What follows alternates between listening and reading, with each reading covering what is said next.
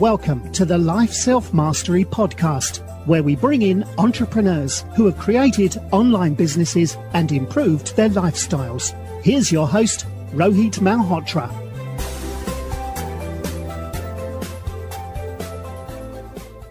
Hi everyone, I'm Rohit from LifeSelfMastery.com, and today I'm excited to have Jefferson Lely, who's a mobile home park investment expert who co-founded Park Street Partners, which owns 24 mobile home parks coast to coast. He's also the host of Mobile Home Park Investors podcast with more than 10,000 downloads per month. He spent 7 years investing his own capital acquiring and operating mobile home parks, and he's the go-to person when it comes to mobile home park investing. Welcome to the show, Jefferson. Hey, thanks for having me, Rohit. Great to be with you. So awesome. I'm very interested to know, how did you get your start into mobile home investing, and why did you, look into investing in such a niche market? Yeah, so it was part by plan and part dumb luck. About 12 or 13 years ago, I was looking to get out of the stock market and diversify into real estate. I've always been a big fan of Warren Buffett, the famed value investor. I'm not in his league, but I do try and emulate what he teaches. And among other things, that's to stay within your circle of competence. So I figured, I had always lived in a house or an apartment building. Why don't I just buy an apartment building? I don't mind working. I'll be happy to, invest some time, some money, fix up the roofs, fix up some kitchens. I wouldn't necessarily do the work myself, but, find folks to improve the property, make it better for tenants, bump the rents, make it better for me. That was the plan. And then just in researching multifamily properties, any of those search results would return, like 100 apartment buildings, maybe yielding an 8 cap rate, 8% unlevered return on your money. And then there'd be, one mobile home park yielding like 10%. And I just kind of thought, well, that's pretty absurd. I'm not going to buy a trailer park. So I kept doing a couple of searches. I kept getting hit over the head with these quirky little multifamily properties, 1 in 100, that were mobile home parks that yielded so much more money. So I began to look into it. And I realized it really is the best niche going for several reasons. We can certainly dig into that here on the show. But anyway, I was really looking to invest in apartment buildings and kind of stumbled upon mobile home parks as being better. Okay, and can you talk about your first deal? How much money did you spend on your first deal? It was a little less than $500,000 purchase, and I invested somewhere around $85,000 of my own money. So that was not a syndicated deal like I do them now. I frankly, gone beyond my own financial resources. But so that first deal, I just came up with my own capital and purchased the property. I was less than $500,000 purchase at the time.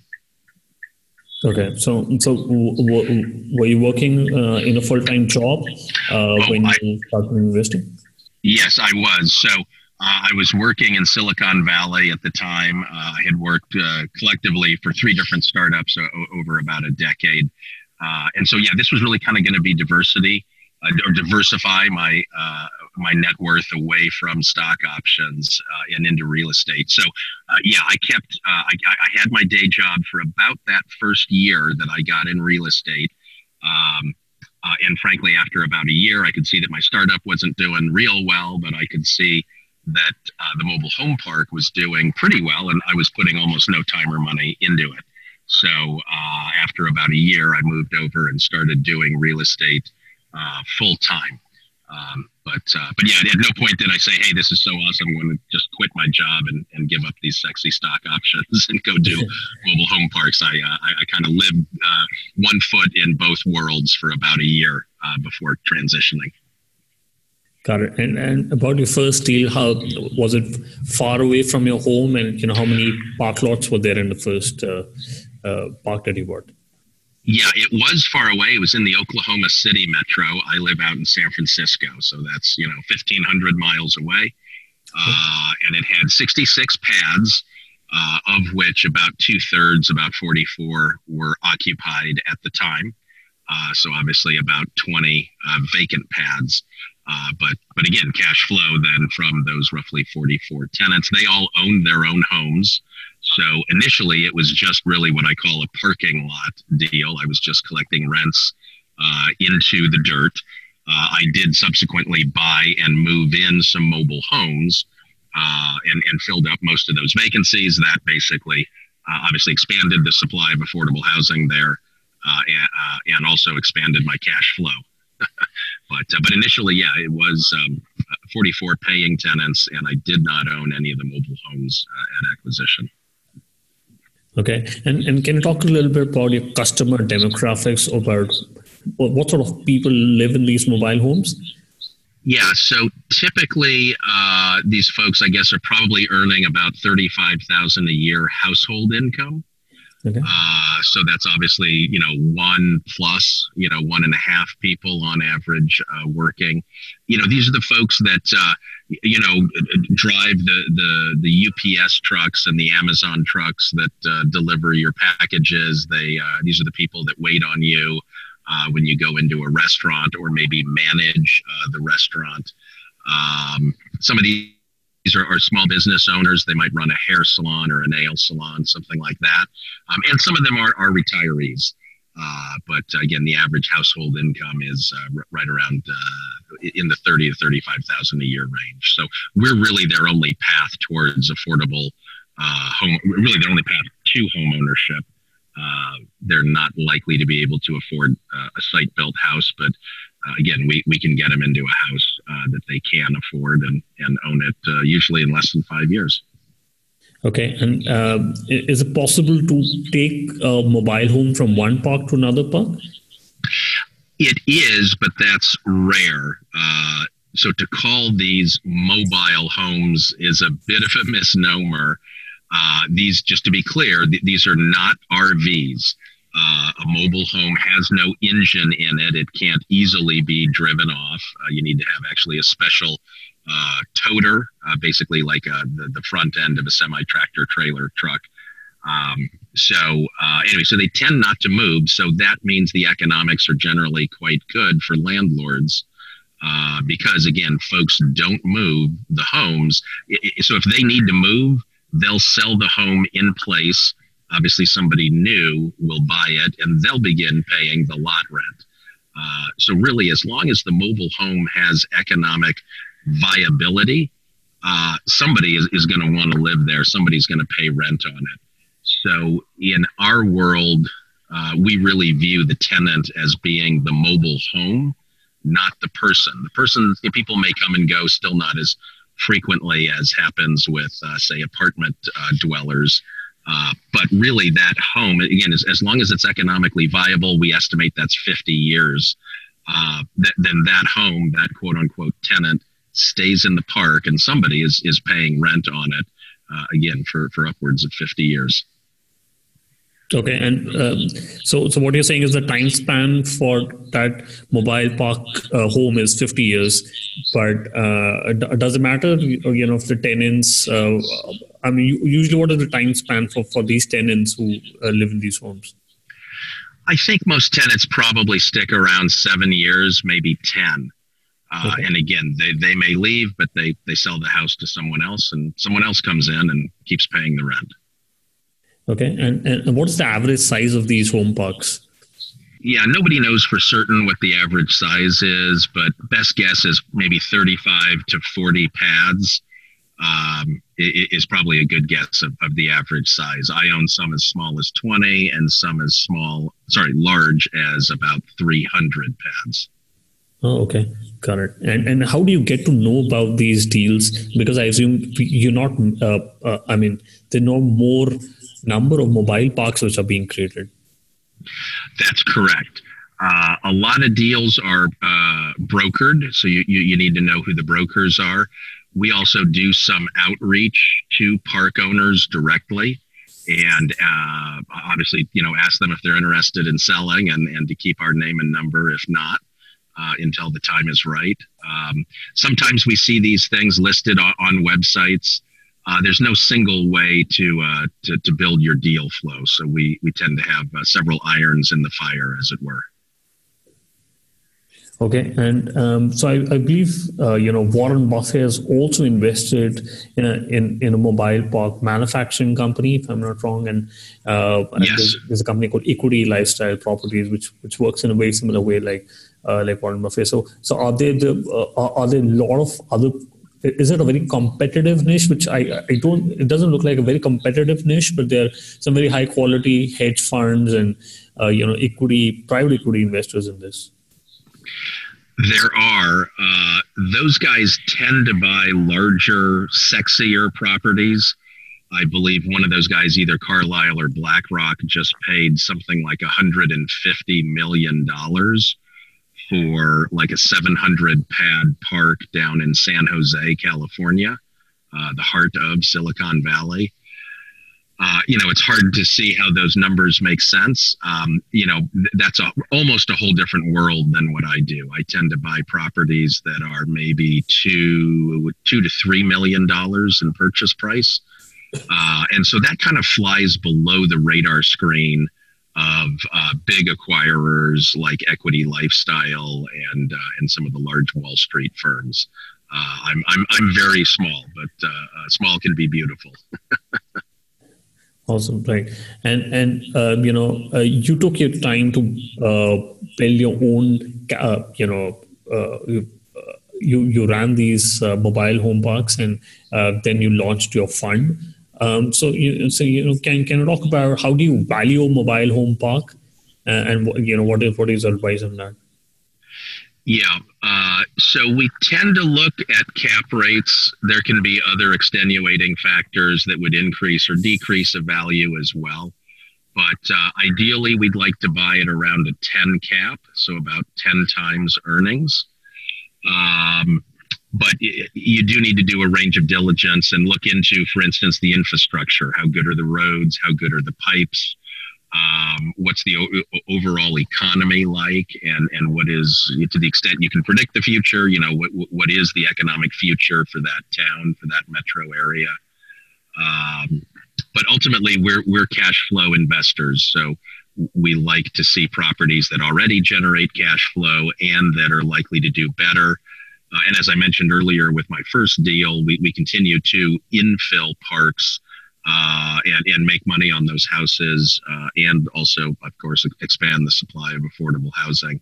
So if if there is upside available, like being able to infill vacancies, that can be a good thing. We're happy to work, as it were, and actually improve some of the properties for ourselves and also for our tenants.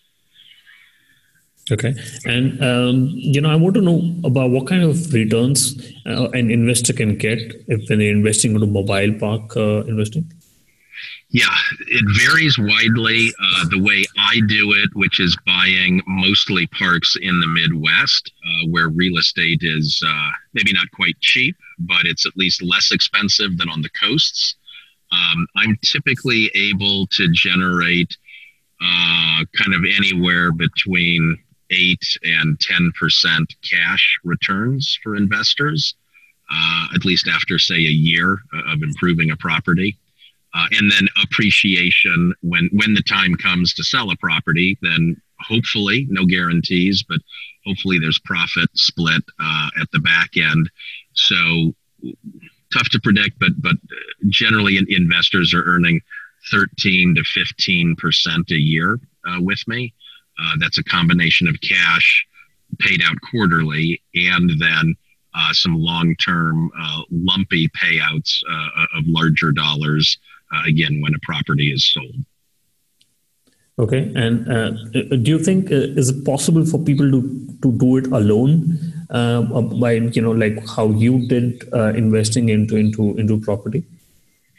It is. There are a fair number of moving parts, no pun intended, to mobile home park investing. So you do need to get educated about it. This is maybe a bit more complex than, say, buying a single family house.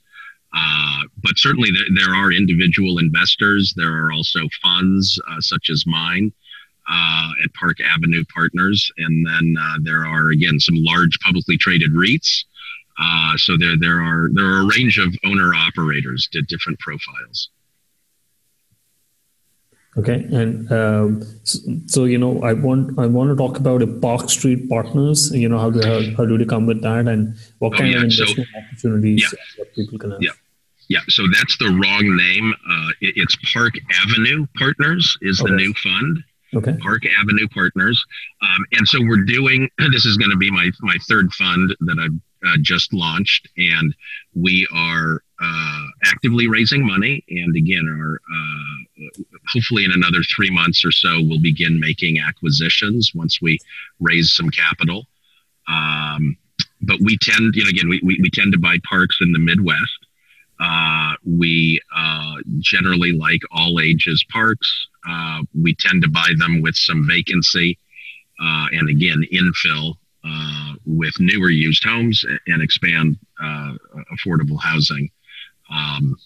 Folks get, obviously a very concentrated investment in mobile home parks, but they do get the diversity of buying parks with me, really nationwide.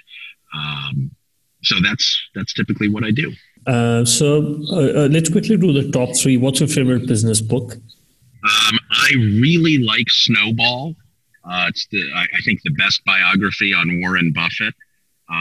It covers, of course, value investing, but also talks about his personal life and, frankly, some of the trade-offs that he made for being as successful as he is in business. So I really like that book. Got it. And, if you could go back in time when you started working on a mobile park investing business, what is the one thing you would have focused on? Probably the biggest mistake I made was that I viewed myself initially as an individual investor rather than as a money manager. Again, I've now raised, probably a little over $20 million from investors, and of course borrowed about 35 and bought about 55 million worth of properties total.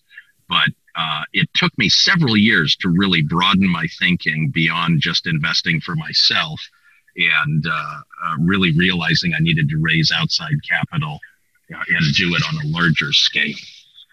Okay. And what's your favorite online tools? Example, Gmail, Slack, Streak. We use a range of online tools. Dropbox is huge for us.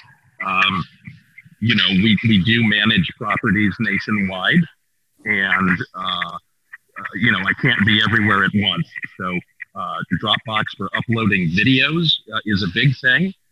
We have our managers upload photos and videos. We do use Slack as well. Yes.